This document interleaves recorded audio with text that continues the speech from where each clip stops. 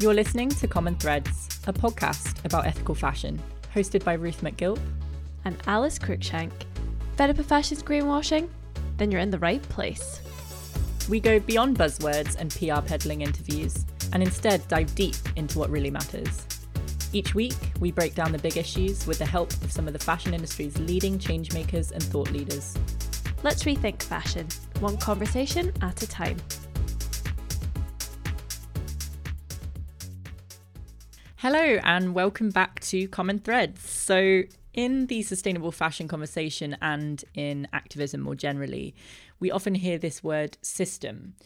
But we're going to kick off today with a question. Have you ever thought about how to actually define the fashion system or what systemic change would really look like?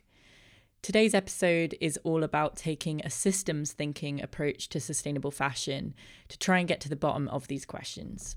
So just to give a little bit of context before we play today's interview, systems theory is a way of describing how the ultimate goal of a system has the power to shape the direction of all the actions within it. So for the fashion industry, the goal could be to create beautiful things, to provide practical clothing, to fulfill a basic human need, to encourage human creativity, and all of those are maybe a small part of the fashion system. But arguably, the system as it stands is about limitless growth and profit.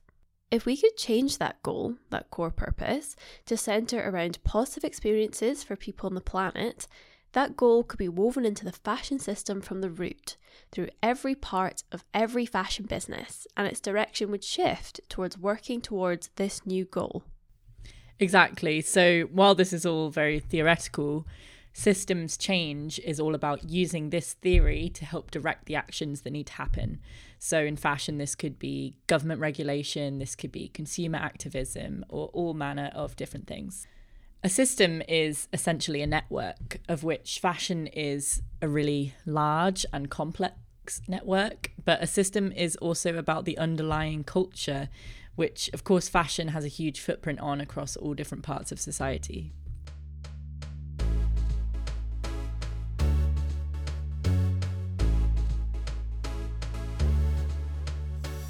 Common Threads is written, researched, produced and presented entirely by us. We put so much work into making this happen and we love making this content for you, but we need you to keep this podcast going. We would love it if you could help us keep the podcast free and accessible for everyone by donating the cost of a cup of coffee to our Ko-fi account. Head to ko-fi.com/commonthreadspodcast to give a one-off donation of £3. Your support really means the world to us. Thank you.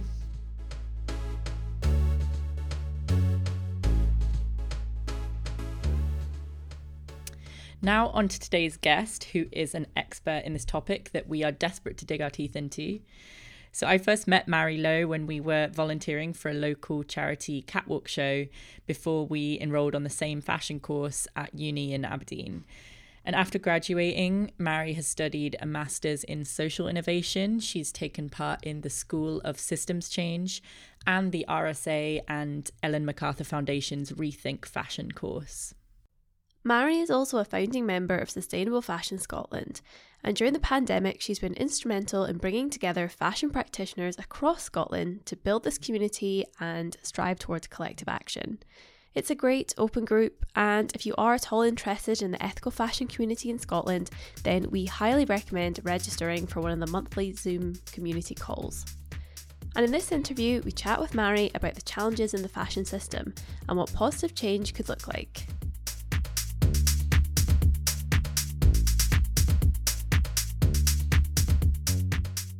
Hi Mairi, welcome to Common Threads. We are so excited to finally have you on. Thank you so much. I'm really excited to finally be here. I feel famous already. It's so good to have you here. So this is a big topic. We're going to start with a big question. What does systems change mean? And why did you get interested in this line of work? So I have a definition of systems change. Mine is systems change advances equity by addressing root causes of complex problems rather than symptoms.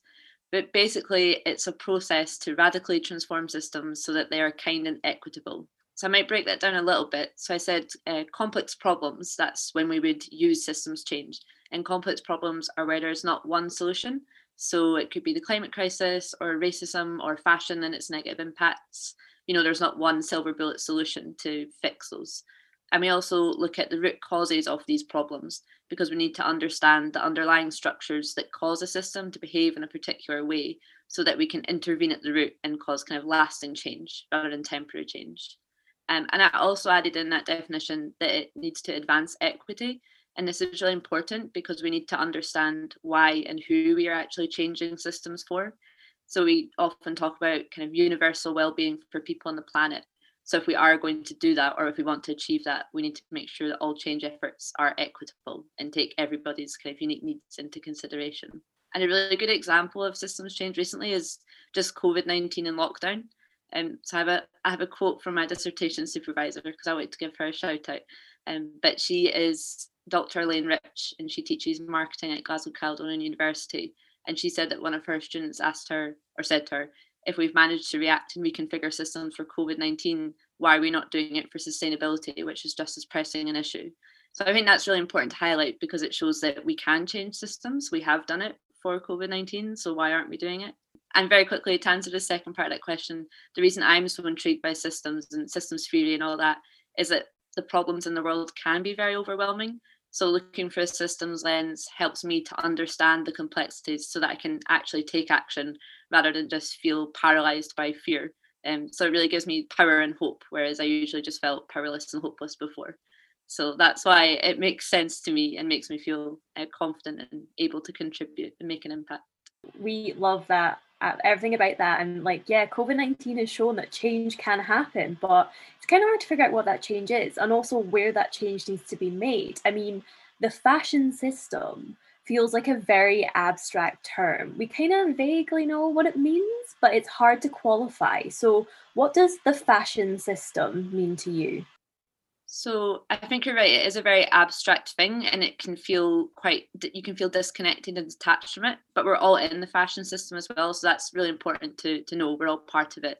And Donella Meadows, who was an environmental scientist and systems thinker, and I'm like her biggest fangirl. She has a book called Thinking in Systems, which is a good kind of introduction to systems thinking and systems change. She defined a system as an interconnected set of elements that is coherently organized. In order to understand the system, like what that means, and to make it feel real and tangible, we need to consider three things from that. So it's elements, interconnections, and purpose. So all systems have these three things. And if we then apply that to the fashion system, if we look at the fashion system's elements or parts, that would be people, brands, clothing itself, farms, trade unions, all the individual parts. And then the interconnections or relationships between all these elements. So like supply chains or even just how we value our clothing as individuals. And then the one that I'm most excited about is the purpose or objective of fashion. So this changes depending who you ask. It could be to express our identity, or it could be to maximize profit for shareholders.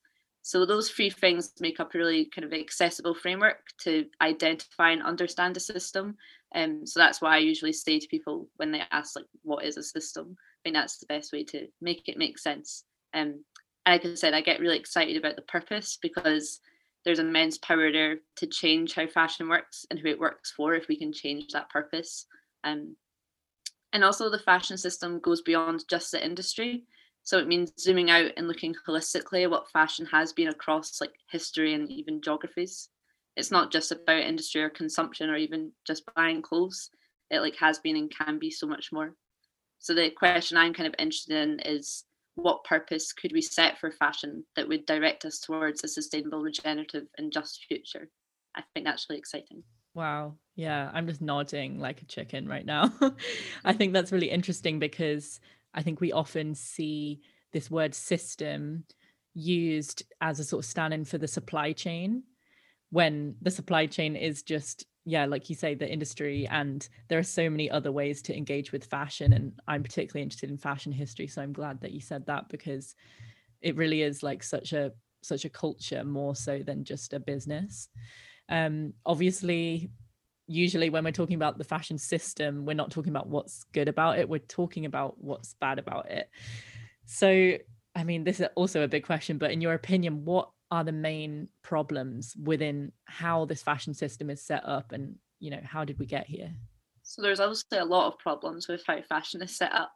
But if we're talking about system change and looking at the root cause of these problems, then that links to the purpose. So currently, the dominant purpose of fashion, in my opinion, is its focus on economic growth and profit maximization for shareholders, which has its roots in colonization, which is something I'm only kind of beginning to learn about. So I can't say much more than that, but it's definitely important to highlight that that's where it comes from.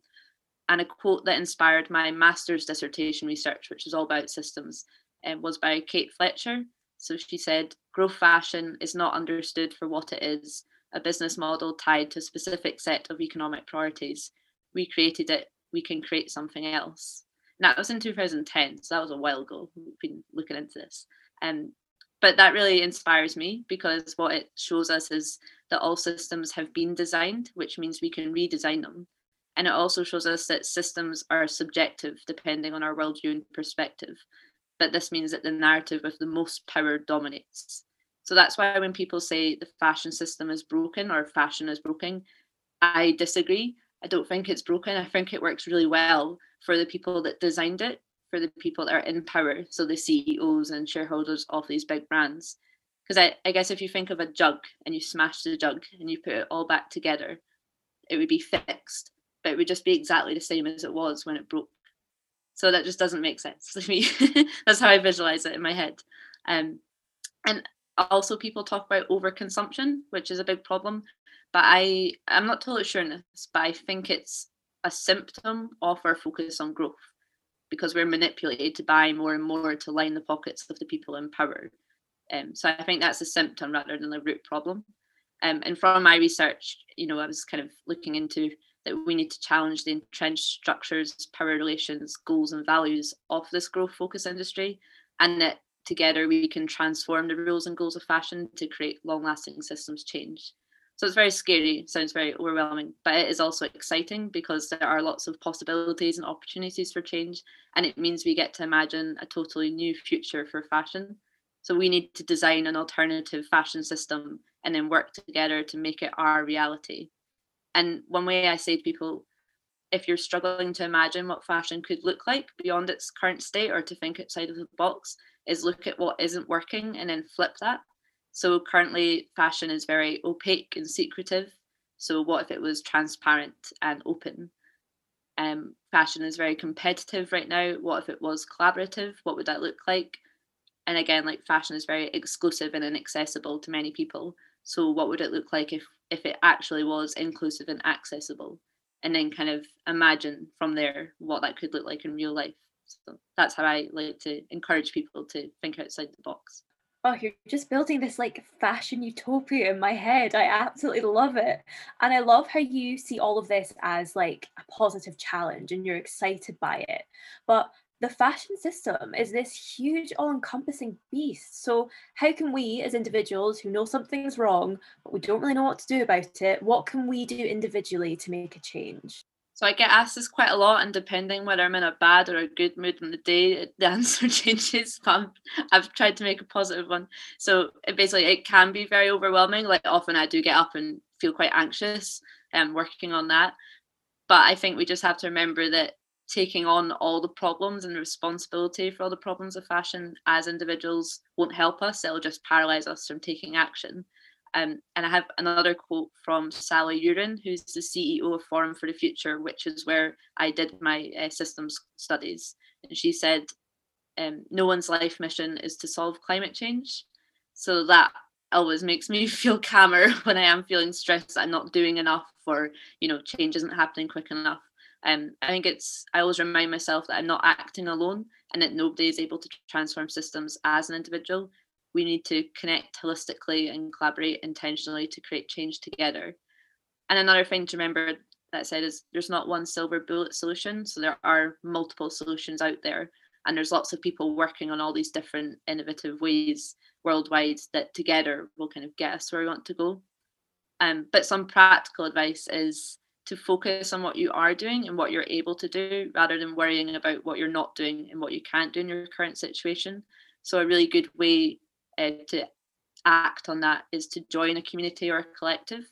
So get involved with community action, make connections, learn from others, and share your knowledge. Everyone has a role to play, and we're stronger together. And you can also support local fashion groups and businesses that are innovating and doing things differently, kind of showing what the future could look like on a very small scale. But they're proving that an alternative system is possible. So just supporting them, not necessarily buying from them, but sharing their work and visiting them, that kind of thing, that can really help. And I would also say, don't worry about doing everything or doing it perfectly. Start from where you are and do what you can. The OR Foundation, they work in the Kantamanto market in Accra, Ghana, and their goal is to catalyse a justice-led circular economy. But their mantra is act at your level of influence. So it's, again, just thinking about what you can do from your unique perspective. And that'll change, as your life changes as well and the world changes around you.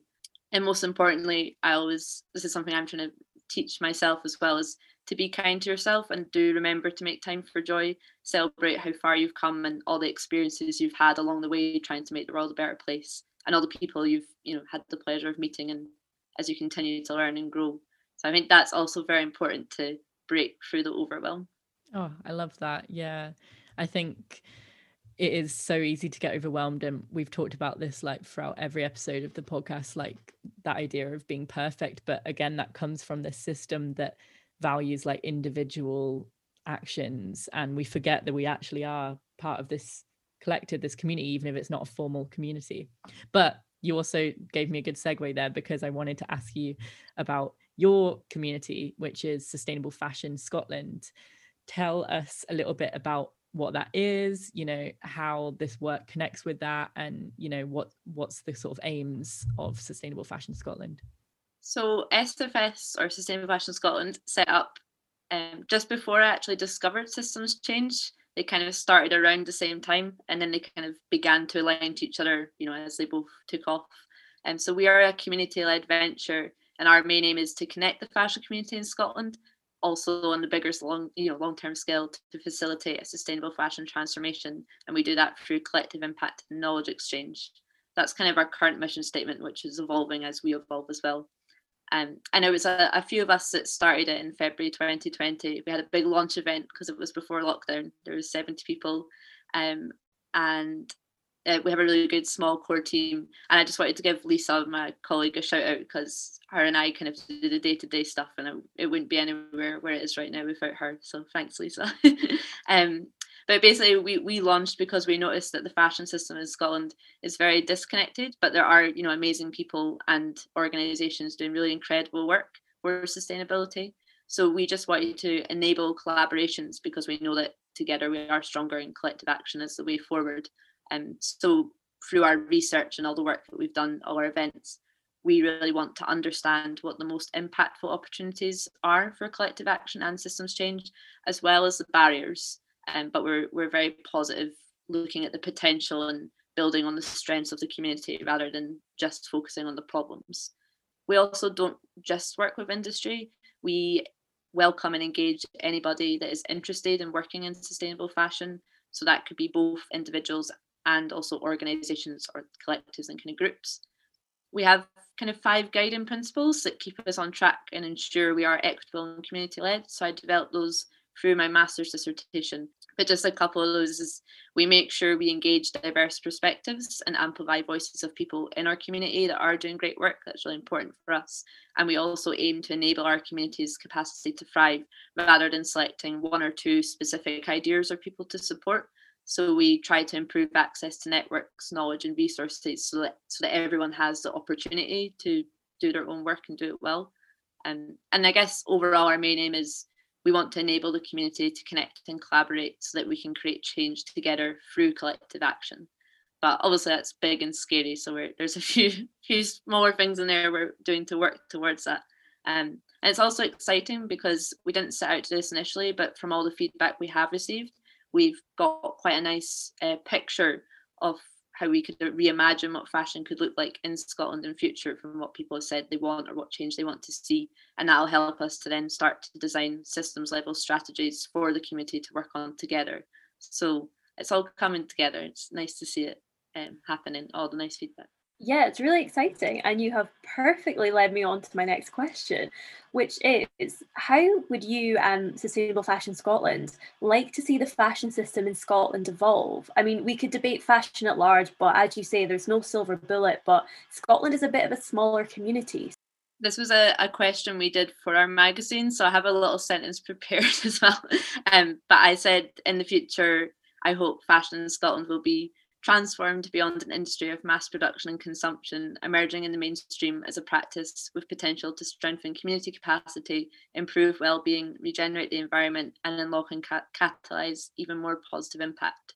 So I don't know exactly what that looks like. I know that's quite vague, but that's just because there are so many possibilities and ways that we could go down, which again is very exciting. And obviously I've got all the good words in there. So we've got, I want it to be collaborative, connected, open, inclusive, accessible, joyful, kind, equitable.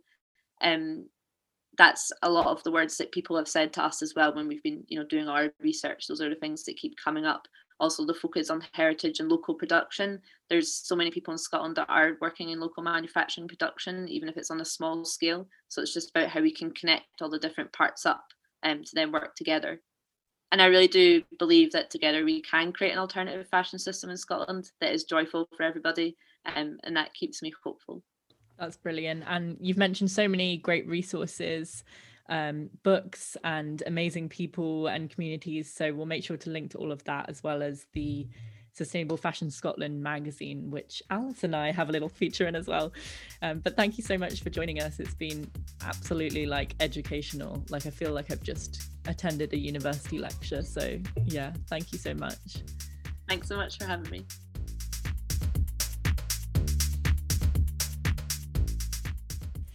I loved that conversation, and I'm always really energized to hear Mairi talk about systems.